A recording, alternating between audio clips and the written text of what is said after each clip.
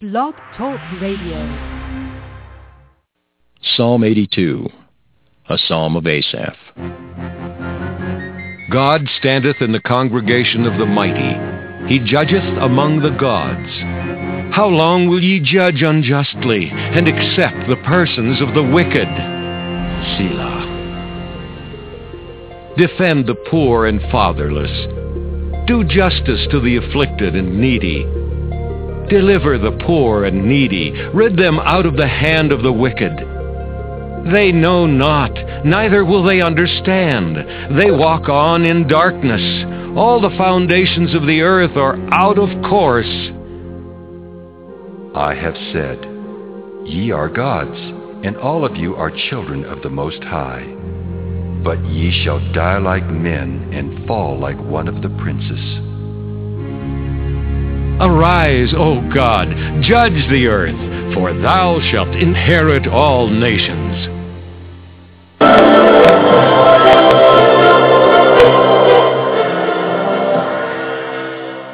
On August the 6th, 1945, two American Superfortress bombers arrived over the Japanese city of Hiroshima on the world's most devastating military mission.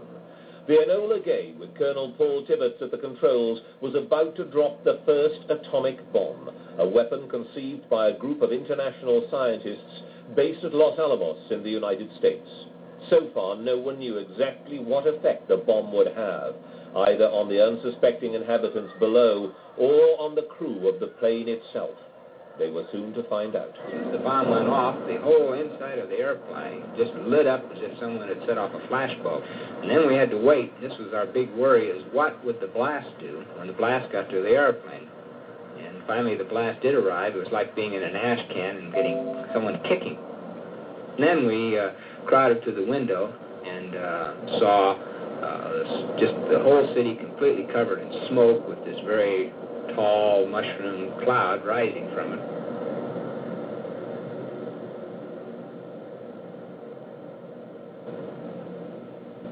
President Truman had already threatened the Japanese with a rain of ruin from the air, the like of which has never been seen on this earth. When the truth was revealed, his words seemed an understatement.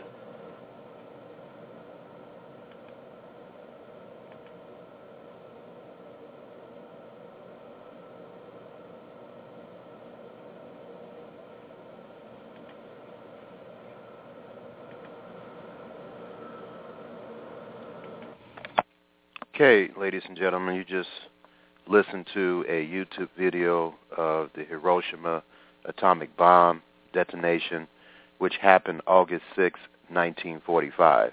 It was a pivotal event in world history. You know, most people want to just ignore this event, but this event was a prophetic event in world history, which signified that we are certainly in what I like to describe the nuclear bomb generation. My name is Kennard Brown. I'm your host for the Merciful Servants of God Biblical Instructional Program. Today, we're focusing on the second seal in the book of Revelation. I've been doing a Bible study on the book of Revelation for, I think, about a couple of months now. And so if you really want to know what this book, the meaning of this book, how it will affect you and everyone else on this planet that's still alive, please read the book. The book is open now for anyone that desires to want to understand it. In the first chapter of the book of Revelation, it states the following. I'm going to read this in the King James Version. The revelation of Jesus Christ, reading this in the King James Version, Yeshua Messiah is his Hebrew name, which God gave unto him to show unto his servants things which must shortly come to pass. And he sent and signified by his angel unto his servant John. And in verse 2, who bear record of the word of God and the testimony of Jesus Christ and of all things that he saw. Verse 3, blessed is he that reads and they that hear. Hebraically, that means understand the words of this prophecy. This entire book of Revelation is prophecy. And keep those things which are written there, for the time is at hand. And so when you understand this, turn to Daniel because the book of Revelation is linked to the book of Daniel. Daniel chapter 12, verse 4. Daniel was one of the wisest men who ever lived, but he did not understand the words he wrote. In verse 4 of Daniel chapter 12, but thou, O Daniel, shut up the words and seal the book. The book of what? Well, the prophecies that God gave Daniel that are in the book of Revelation. To the time of the end. The time of the end is certainly after this program. I hope I would have proved to you that this is the time of the end. Many shall run to and fro, and that's what people are doing. There's also many people running to and fro for knowledge, but that's also indicating that we are living in a society of rapid transportation today. I recently went to Florida last year. If I would have drove there, it would have took me 2 or 3 days, but by airplane flight, it only took me about 4 hours to get there. So that's rapid transportation, ladies and gentlemen, and it's thousands of miles in a few hours. That's an example of rapid transportation. Of course, we have trains, we have cars. So many shall run to and fro, and knowledge shall be increased. In the 21st century, I don't think there's any other century other than probably the days of Noah where knowledge has been increased like this, where you can put anything in the Google search engine. I say Google search engine because it is the best search engine. There's other search engines, but Google is the primary and standard search engine of choice for people. If you put anything in the search engine, it'll pop up in front of your face. So knowledge shall be increased. In particular, this movement toward understanding that the law of God is the law of Moses. By the way, if you think I don't know what I'm talking about there, you should listen to the feature program that I have advertised on the Blog Talk Radio page, which is entitled, Did Jesus Command Us to Keep Only 6 Commandments? All right, so please listen to that. But anyway, but thou, O Daniel, shut up the words and seal the book, even to the time of the end. You might as well put in there 21st century. Many shall run to and fro, and knowledge shall be increased. And so Daniel, in verse 5, says, Then I, Daniel, looked, and behold, there stood other two, the one on one side of the bank of the river, and the other on the other side of the bank of the river. In verse 6, and one said to the man clothed in linen, which was on the waters of the river, How long shall be the end of these wonders? And so everyone's trying to figure this out. They're writing books, making money and all that. Everyone's trying to figure this out, and this is in the Bible. Verse 7, And I heard the man clothed in linen, which was upon the waters of the river, when he held up his right hand and his left hand unto heaven, and swear by him that liveth forever, that it shall be for a time, that's 1 year, times 2 years and a half. That's a half of a year. That's 3.5 years. And so if everybody's wondering when this trouble is going to start that Daniel prophesied about, it's going to start at a time that's going to initiate 3.5 years. And when he shall have accomplished to scatter the power of the holy people, during this period of time, during the 3.5 years, the power of the holy people will be scattered. All these things shall be finished. So that is your answer. You want to know the time period of this great trouble is not 7 years, as people are incorrectly teaching, is 3.5 years. Time times and a half. That's what your Bible says. Believe your Bible, and only believe a man when he's proving it out of the Scriptures. That is the protocol that you need to use to properly understand the Bible. All right, so the focus on the book of Revelation is the 3.5 years, folks. The 3.5 years. The 3.5 years. Focus on that. 3.5 years. That's how long it is.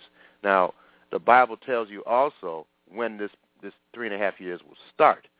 And let's look at Matthew chapter 24. And I'm talking about this because a war will provoke this. And that's what the second seal is. That's what I'm leading into here. Matthew chapter 24. So we know that the first seal, I explained to you the first seal. The first seal is deception.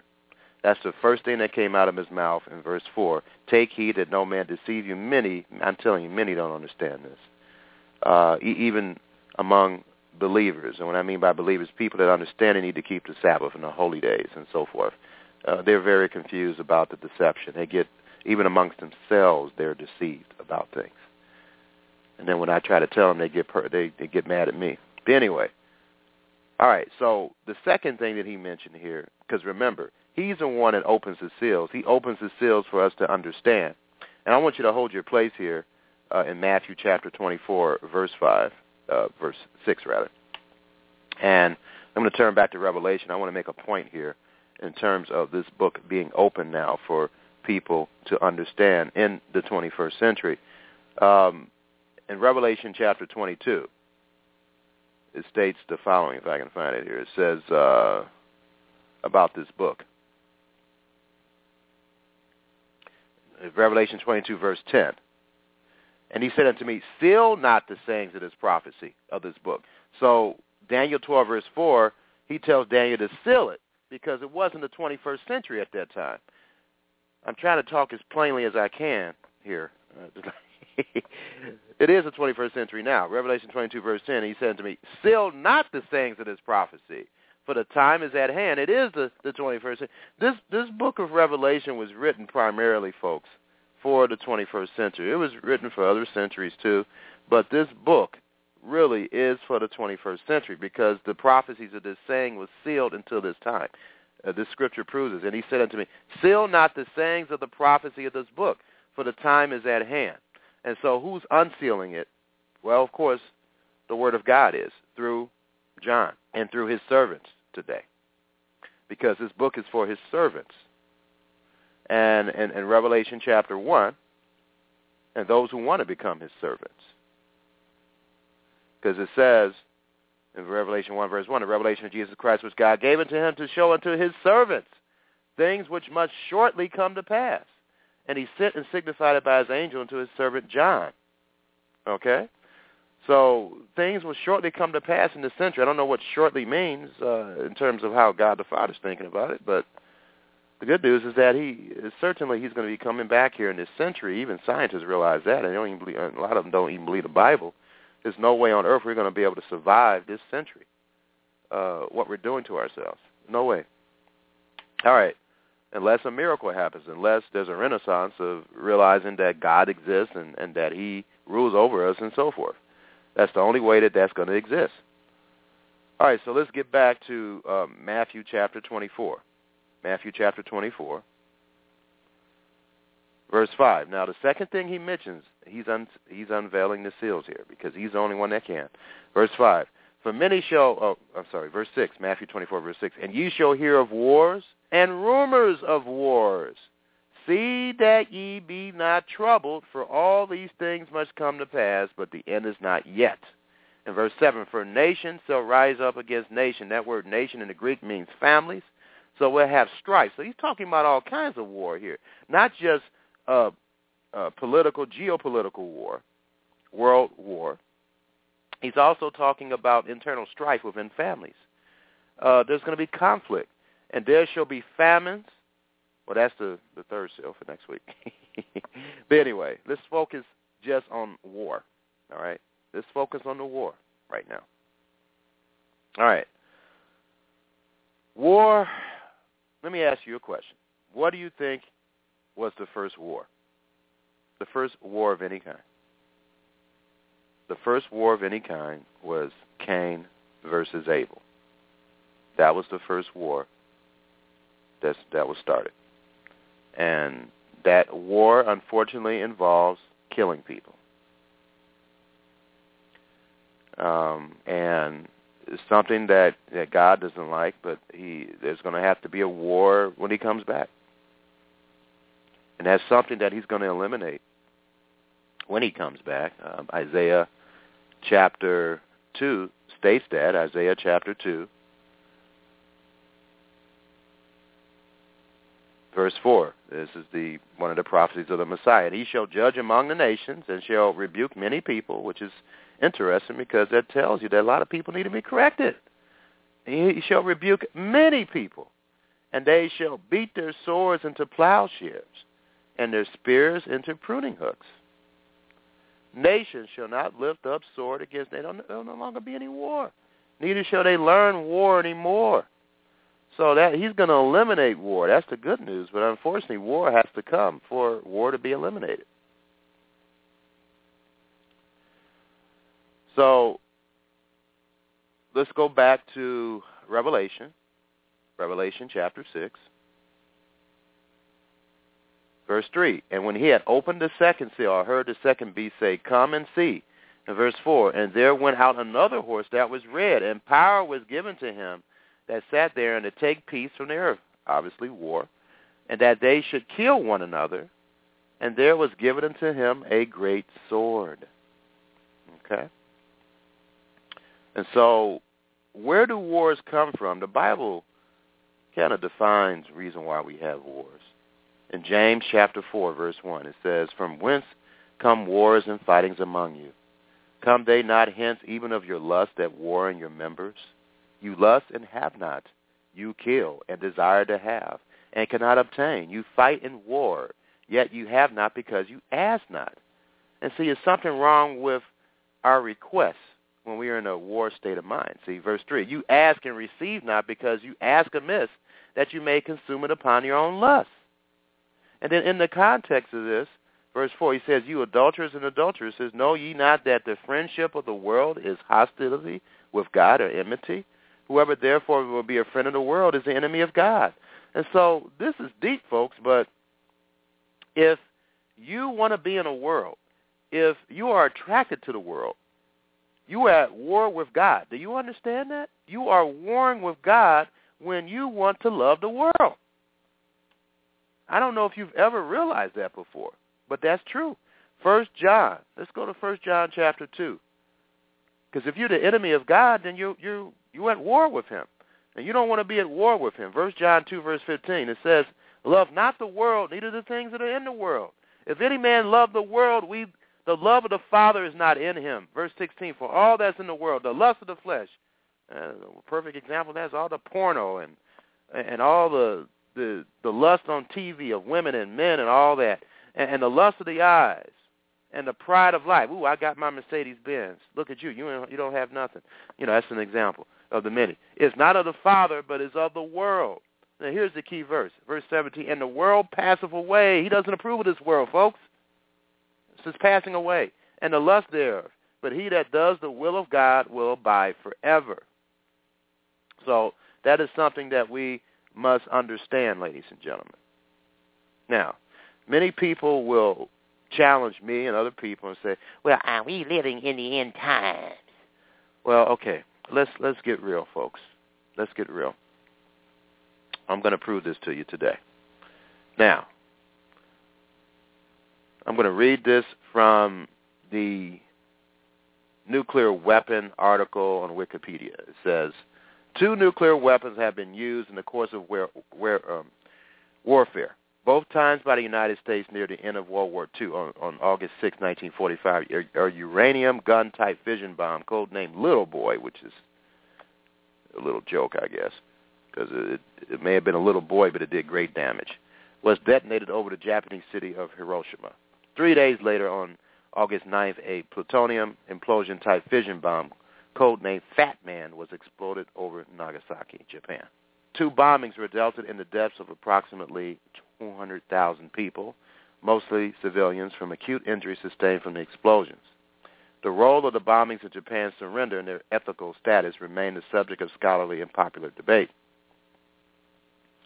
So anyway, the Federation of American Scientists estimates that there are more than 17,000 nuclear warheads in the world as of 2012, with around 4,300 of them considered operational, ready for use. Now, this is the interesting thing about the situation we're in today. This began in 1945, but a famous Jew by the name of Albert Einstein, stated that in 1950, with the creation of the thermonuclear bomb, which is much more powerful than the bomb that was used for Hiroshima and Nagasaki, we at that point entered a stage where we could destroy all of mankind. That's what he stated. So even though 1945 was the genesis or the beginning of us being able to reach that point. We really didn't reach that point until 10 years later. All right? Not 10 years, 5 years later. So this article that I'm going to quote from the Board of Directors, the Bulletin of the Atomic Scientists, which was created in 1947, approximately 2 years after the first detonation of an atomic bomb. They state here, the name of this article is, "It is 5 minutes." It says, "We stand at the brink of a second nuclear age. Not since the first atomic bombs were dropped on Hiroshima and Nagasaki has the world faced such perilous choices. North Korea's recent test of a nuclear weapon," you know they're constantly doing that, or trying to anyway, "Iran's nuclear ambitions and renewed U.S. emphasis on the military utility of nuclear weapons, the failure to adequately secure nuclear materials, and the continual presence of some 26,000 nuclear weapons in the United States and Russia are symptomatic of a larger failure to solve the problems posed by the most destructive technology on Earth." This is, again, the most destructive technology on Earth. All right? And the doomsday clock, 5 minutes to midnight, and I certainly believe that God inspired these scientists who played a role in creating the atomic, they ought to know, right, to warn us how much time we have left before he comes back.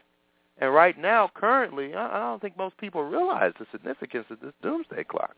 It's at 5 minutes right now. That's not a lot of time, folks.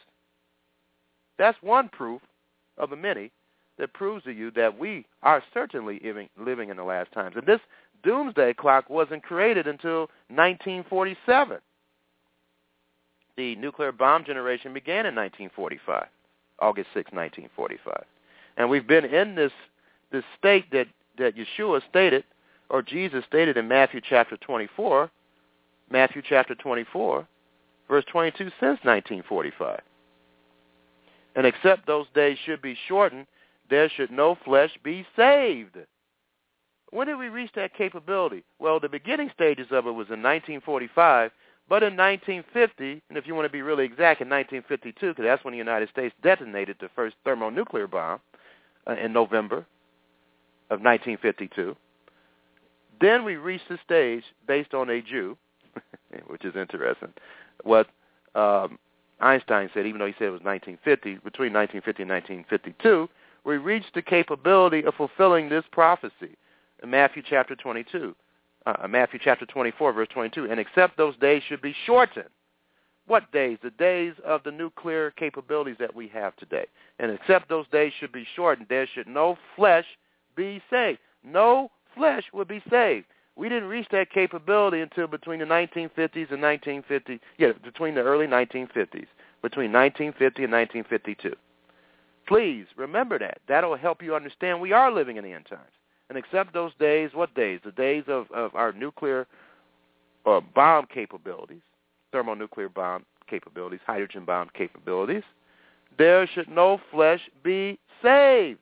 But for the elect's sake, those days shall be short. And it's not just nuclear bombs; it's the most dangerous technology. But we have other technology. We have chemical warfare. We have a lot of other things that we could destroy the earth with as well. But certainly, if someone asked me what was the most destructive weapon we had to destroy each and every person off this earth, an animal, it certainly are thermonuclear bombs. All right, so that right there should tell you the dangerous times that we are living in today, folks. And this article plainly states, and I may go a little over today because I want to prove my point here as far as the dangerous times that we're living in. So if it cuts off in the next 5 minutes, simply be patient and wait for another half hour, and then the rest of the entirety of the program should be in the archives for you to listen to. But in this article, 5 minutes to midnight, it says, in that relatively small nuclear explosion, 100,000 people were killed and a city destroyed. 50 of today's nuclear weapons could kill 200 million people. I calculated this. I did a little math. And it would only take 1,750 thermonuclear bombs to destroy every man and woman and child off this earth. And that's with, of course, a population of 7 billion people. And so, ladies and gentlemen, we certainly are living in the time that Yeshua described, that if he did not come, no flesh would be saved alive. We are living in the no flesh would be saved alive generation, okay? Because we have the capability of wiping out every man, woman, and child off this planet. And so that's something that you have to understand. It's something that you must accept. You can't put your head in the sand and think that everything's going to be okay, because I feel everything's okay with me, and you can't think that way, because that's quite frankly, that's not a good way to think. And we can't get along with each other. We're having conflicts. The Bible plainly states only by pride comes conflict. Okay, and if you don't want to acknowledge that world has some serious issues, then you're just fooling yourself. You're just fooling yourself, and you just you're gonna experience, if you are alive at the time of the coming of the Messiah, then you're going to experience a lot of hardship, and you will learn from that hardship. And the Bible certainly reveals that in Isaiah chapter 26, verse 9, that people really don't learn. They just don't learn unless this is the average person anyway. They don't learn until there's a lot of destruction, there's a lot of chaos, there's a lot of things happening in the world for you to realize, hey, there's something wrong. There's something that I need to take a look at.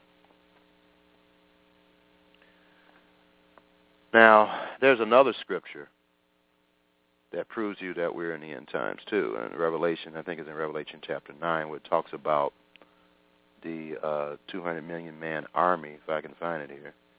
Here we go. China has an army of 200 million folks.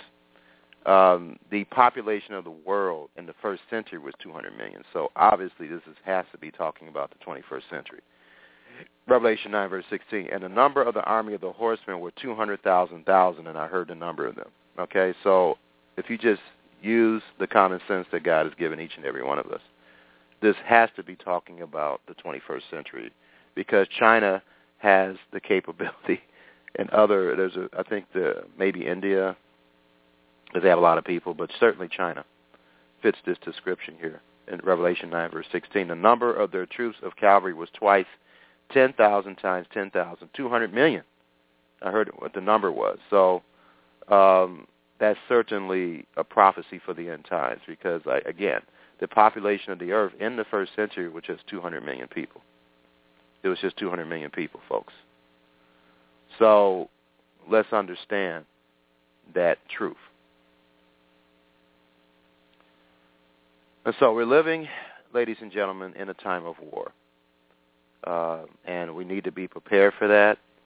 We're going to be hearing rumors of wars. There's going to be another world war coming up here soon. We need to be prepared for what's about to go down. And we need to be like Noah. We need to be prepared for these things. In Hebrews chapter 11, starting at verse 7, states, by faith Noah, being forewarned by God concerning events of which yet there was no visible sign, took heed and diligently and reverently constructed and prepared an ark for the deliverance of his own family. By this, his faith, which relied on God, he passed judgment and sentence on the world's unbelief and became an heir and possessor of righteousness, that relation of being right into which God puts the person who has faith. So we have to be wise, ladies and gentlemen. There's nothing wrong with protecting your family when you know that bad things are about to occur on this world. I have about 15 seconds. I'm about to go off the air, but I'm going to continue to talk maybe for now another 15 minutes, and then you can listen to the rest of this program in its entirety. Shalom, and you can listen to me later on. Okay, I'm continuing on here with the program. In Proverbs, and I'm reading this in the Amplified Version, it says, a prudent man sees the evil and hides himself, but the simple pass on and are punished with suffering. And so I know you don't want to be in that situation. And God, he's providing a way out for you in Luke chapter 21.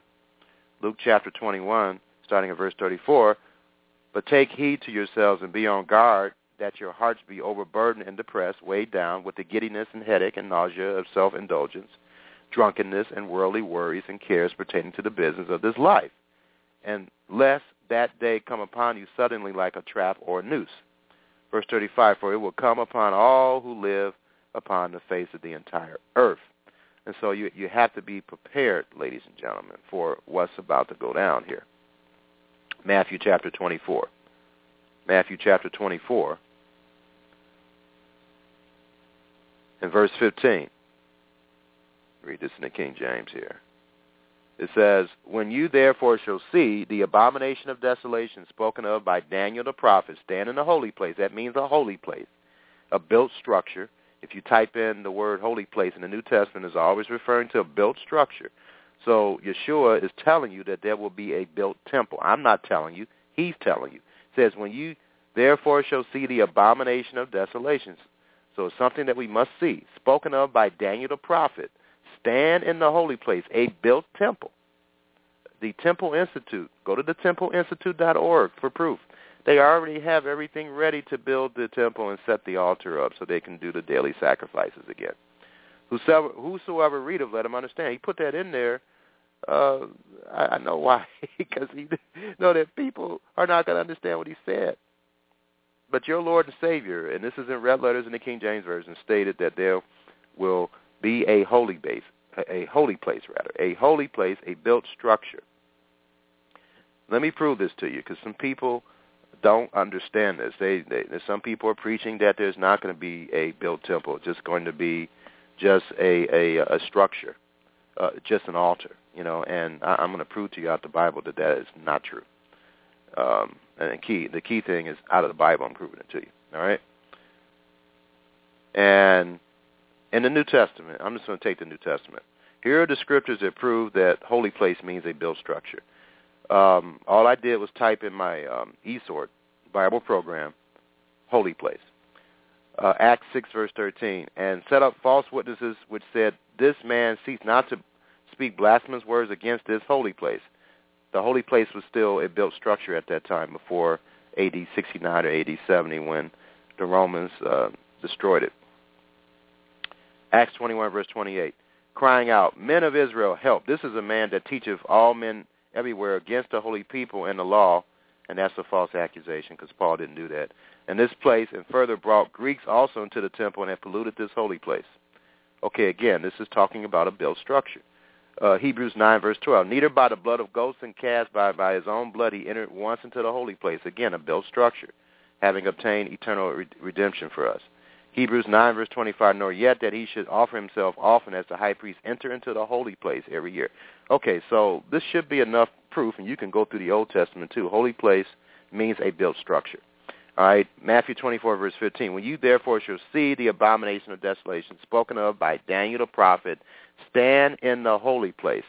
So your Lord and Savior is telling you that there's going to be a built structure. I don't need to listen to anyone else other than my Lord and Savior. He states that there's going to be a holy place, a built structure, a temple. Now, for the icing on the cake, let's look at Revelation chapter 11. Revelation chapter 11, verse 1.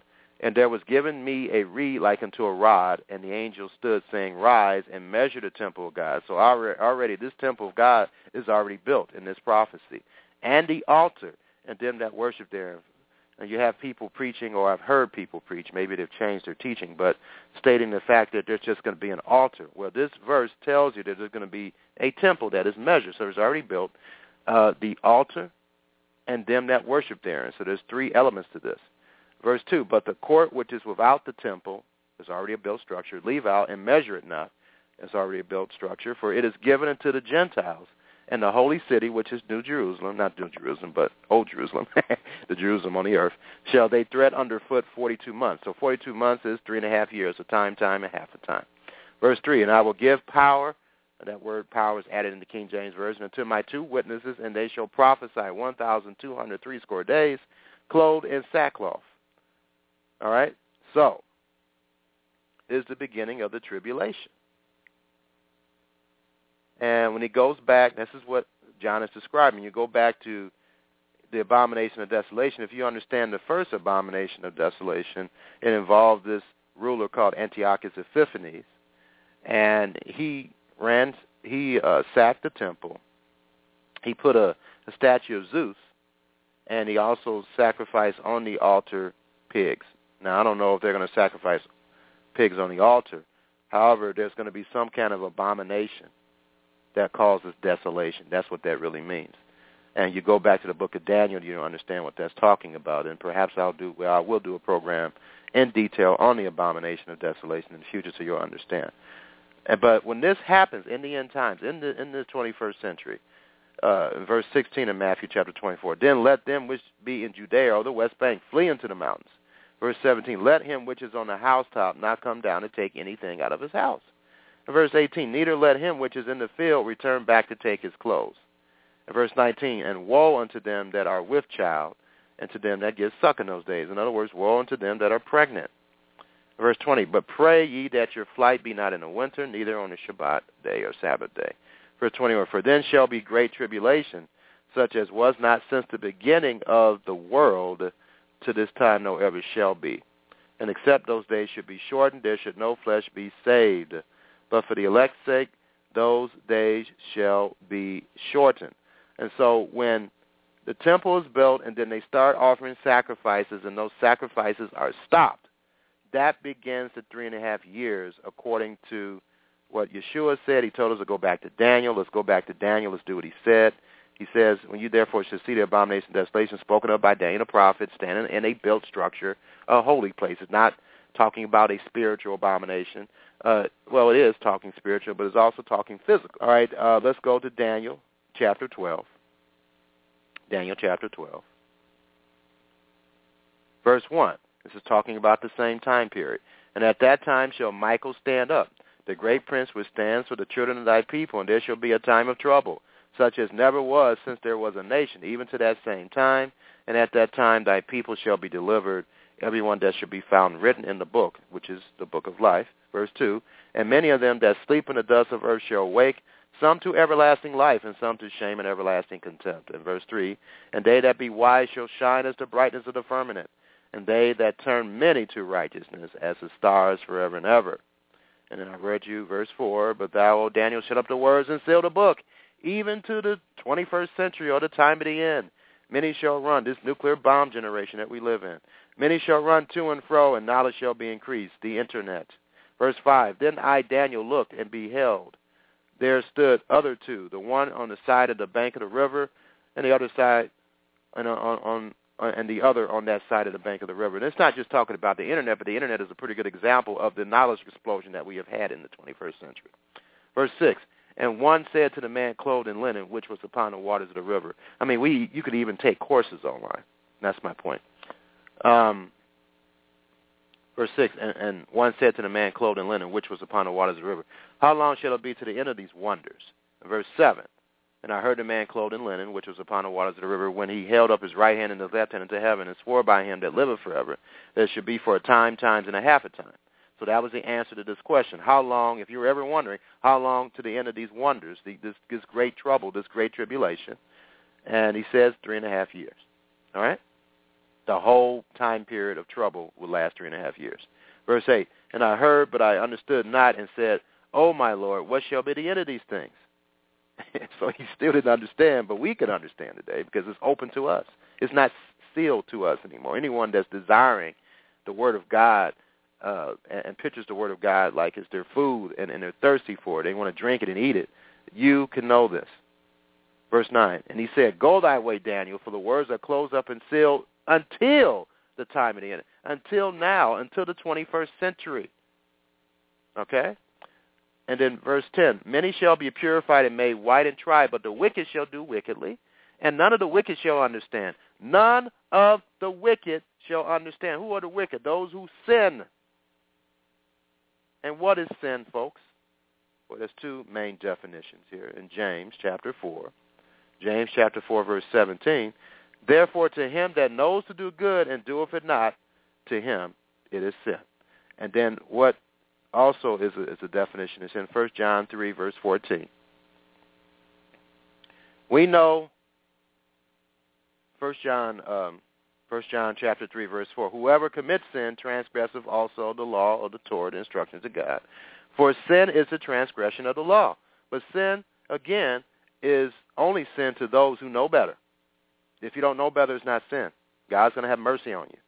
That's the good news. Anyway, let's go back, and that's not a Bible study. Daniel chapter 12. You're only going to be judged for things that you are aware of, that you know that you violated. You know that you should have did the opposite, but yet you chose to do the wrong thing. Okay? And he says that when you are wicked, that you won't understand. If you are sinning, you won't understand. And you don't repent of your sin, you won't understand these prophecies. And many people think they understand these prophecies, but when they're sinning and they're not treating the people that they say that they love properly, you're not going to understand these prophecies. Daniel 12, verse 10, many shall be purified and made white and tried, but the wicked shall do wickedly. But he says none of the wicked, not one, none of the wicked shall understand, but the wise shall understand. The wise are those who keep the commandments of God to the best of their ability. Daniel 12, verse 11, and from the time of the daily sacrifice, the daily sacrifice will be reinstituted. Structure is built. When the temple is built and the altar, and then that's when the sacrifices will begin. It will be initiated at that time. And this is what this is talking about. And from the time that the daily sacrifice shall be taken away, and the abomination that maketh desolate set up, there should be 1,290 days. Many of you probably don't understand the daily sacrifice. Let me go to Numbers to help you understand it. Numbers chapter 28, starting at verse 1. And the Lord spoke unto Moses, saying, in verse 2, command the children of Israel, and saying to them, my offering and my bread for my sacrifices made by fire for a sweet savor unto me, shall you observe to offer unto me in their due season. In verse 3, and thou shalt say unto them, this is the offering made by fire which you shall offer unto the Lord. 2 lambs of the first year without spot, day by day. So this is the daily sacrifice, a continual burnt offering. That's what they're going to be doing soon in Jerusalem. Verse 4, the 1 lamb thou shalt offer in the morning, and the other lamb thou shalt offer at the evening. And a 10th part of an ephah of flour for a meat offering mingled with the 4th part of a hin of beaten oil. It is a continual burnt offering or the daily sacrifice, which was ordained in Mount Sinai for a sweet Savior, a sacrifice made by fire unto the Lord.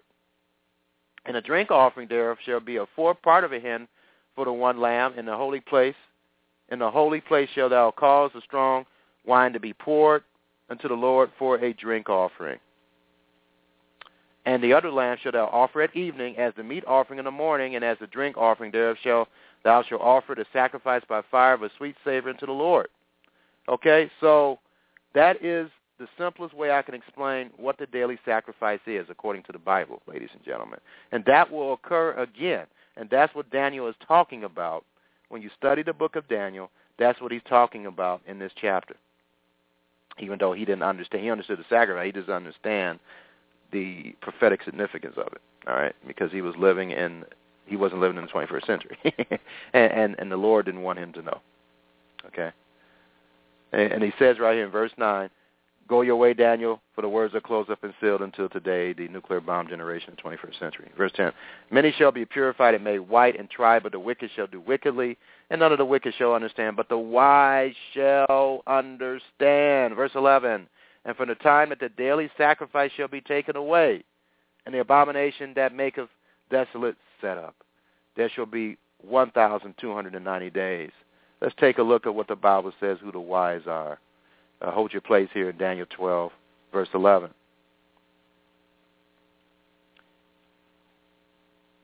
Psalms, I think it's 110. Right. Psalm 110, verse 10. The fear of the Lord is the beginning of wisdom. A good understanding have all they that do his commandments. And so if you want to understand what I'm talking about, if you want to understand the prophecies of God, it's not sealed to you if you start obeying him and stop being wicked and stop doing things you know that are wrong. Repent, and he will give you the wisdom and knowledge to understand these prophecies. I'm no different than you. I just chose to obey him. You can make that same choice. Psalm 111, verse 10, the fear of the Lord is the beginning of wisdom. To fear the Lord is also to hate evil. And Psalm 8, hate your sin. Repent of it. Psalm 8, Proverbs chapter 8, verse 13. Yeah, Proverbs 8, verse 13. Proverbs 8, verse 13. Proverbs 8, verse 13. The fear of the Lord is to hate evil, pride, arrogancy, and the evil way. And the forward mouth do I hate. So, we've got to repent. That is the only way that any of us are going to understand these prophecies.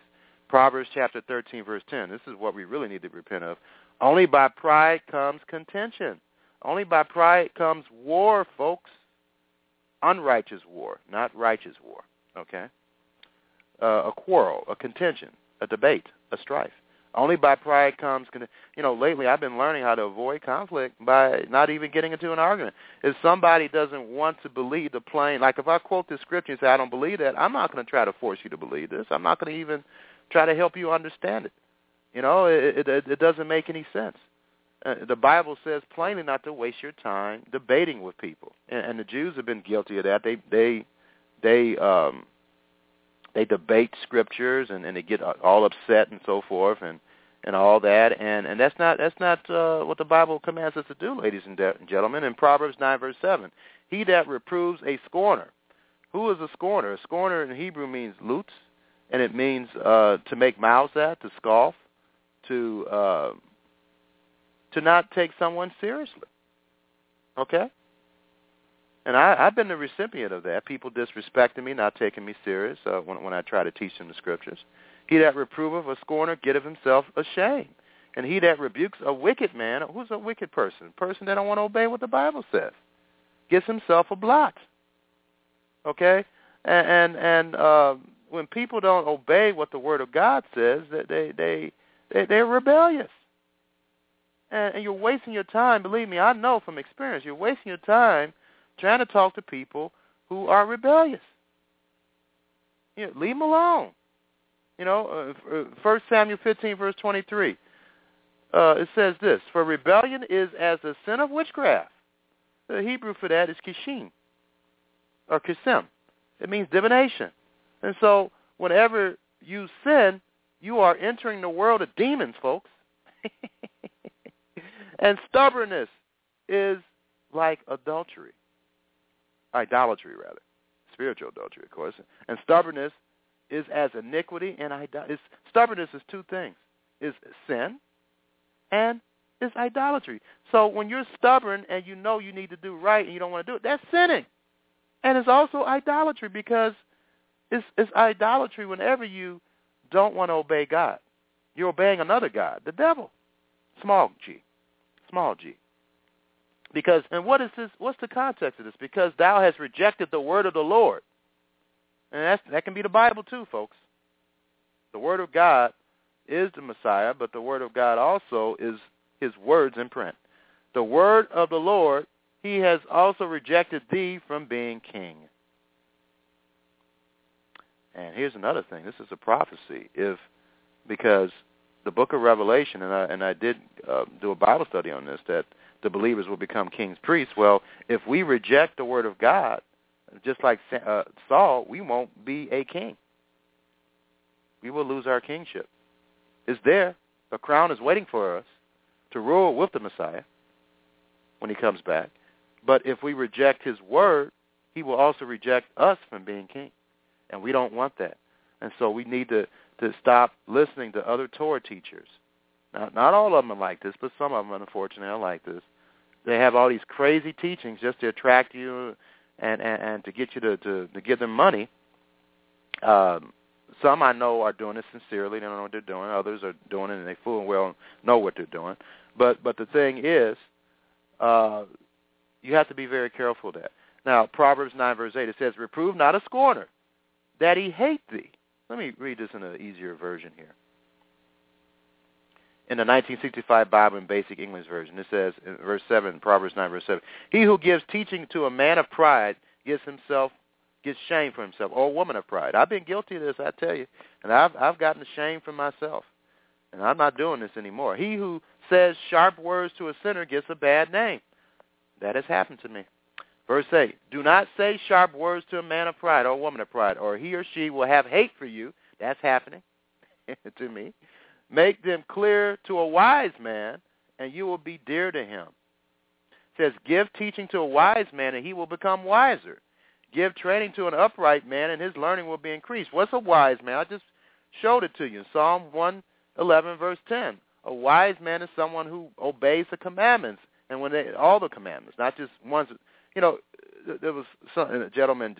It was a nice little link on Facebook, but it really describes a lot of people's attitude today about keeping the commandments. He says, a religion is like a buffet. And what do you do at a buffet? You choose what foods you want to eat, right? And the ones you don't want to eat, you don't eat, right? Well, that's the way a lot of people view religion. They just pick and choose what commandments they want to keep, and the ones that they don't like or are not convenient, they just leave to the side. And that's not what religion is, ladies and gentlemen. That's not what religion is. That's not what pure worship is. And it says right here in verse 8, "Do not say sharp words to a man of pride." It's not to say, but you have to know who to say those words to.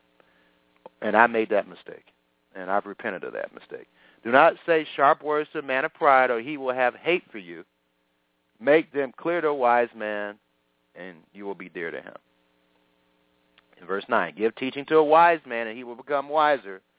Give training to an upright man, and his learning will be increased." And then in verse 10, "The fear of the Lord is the start of wisdom, and the knowledge of the Holy One gives a wise mind."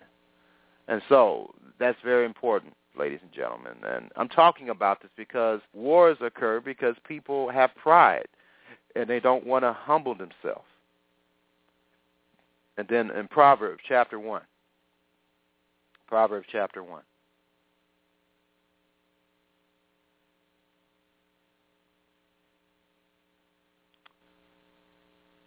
Proverbs chapter 1. I'm going to read this in the King James. This is a beautiful verse, a series of verses here. Proverbs chapter 1, verse 22. Man, I'll tell you what, I'll read this in I'll read this in the Amplified version. Proverbs 1, verse 22. "How long, O simple ones, open to evil?" A simple one is someone that's open to evil. "Will you love being simple?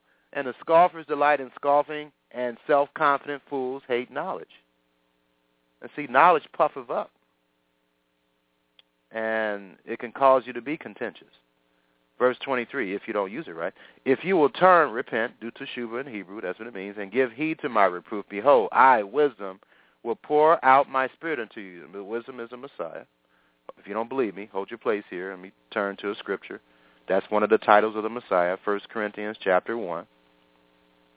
1 Corinthians chapter 1, verse 24.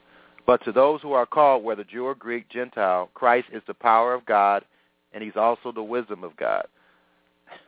And also the Holy Spirit is the Spirit of Messiah. So, again, the Holy Spirit has certainly something to do with the Messiah.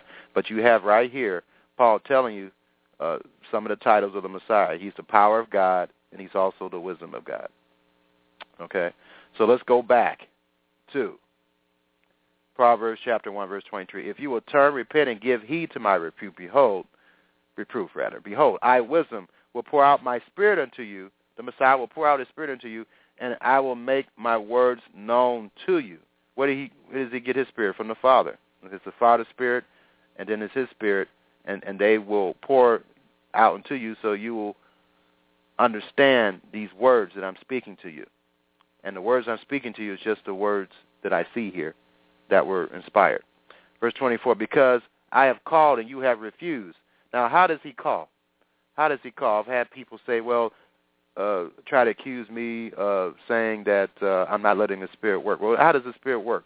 The Spirit works through something, okay? And let's understand that in Romans chapter 10. Romans chapter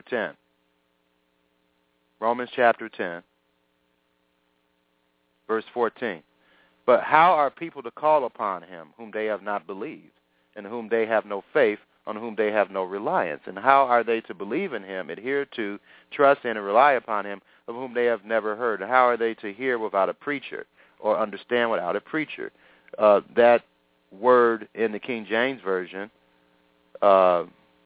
is in the Greek is keruso, and it means to herald, especially divine truth, proclaim, and publish, which can mean also write.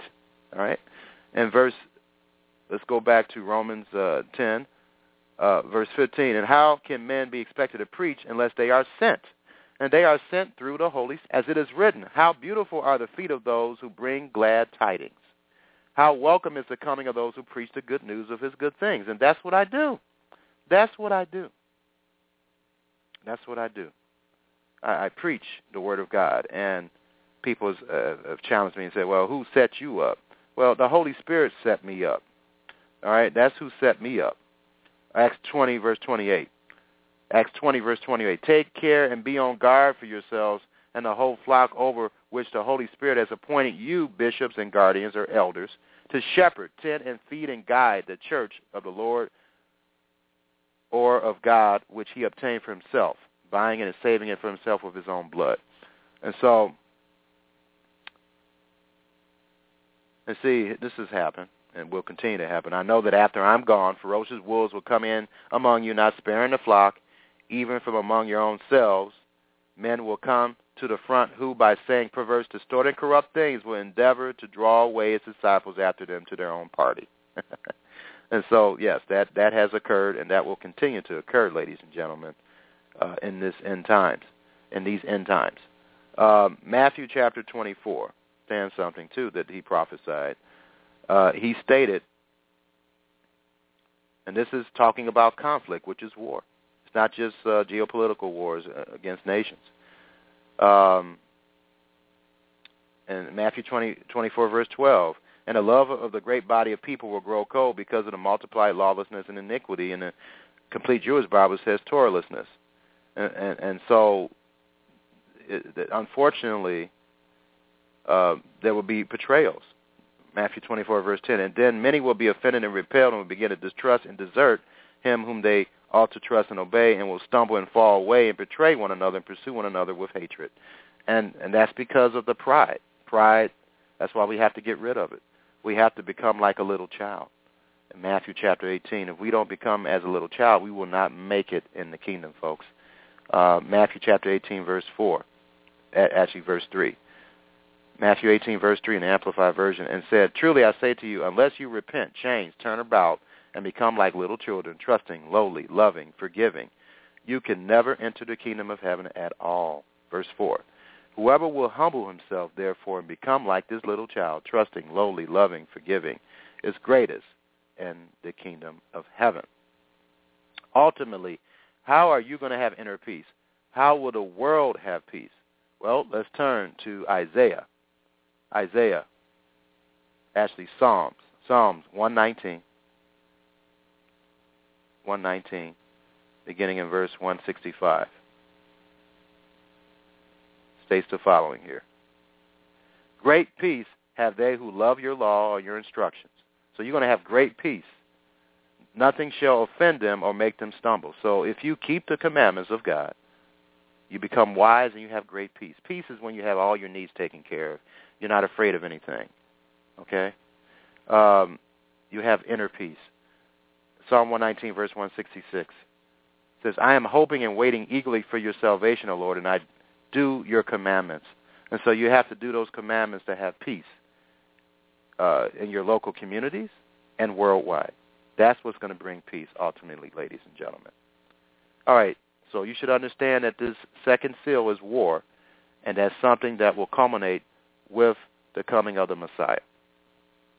He will have a war to end all wars. So May Yah bless and keep you. And Yah willing, Yah is short for God. I'll be available to you next week. Shalom. Peace. Malachi chapter 4. For behold, the day cometh that shall burn as an oven, and all the proud, yea, and all that do wickedly shall be stubble. And the day that cometh shall burn them up, saith the Lord of hosts, that it shall leave them neither root nor branch.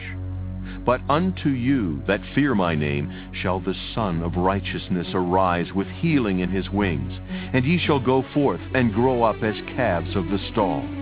And ye shall tread down the wicked, for they shall be ashes under the soles of your feet in the day that I shall do this, saith the Lord of hosts. Remember ye the law of Moses my servant, which I commanded unto him in Horeb for all Israel, with the statutes and judgments. Behold, I will send you Elijah the prophet before the coming of the great and dreadful day of the Lord. And he shall turn the heart of the fathers to the children, and the heart of the children to their fathers, lest I come and smite the earth with a curse.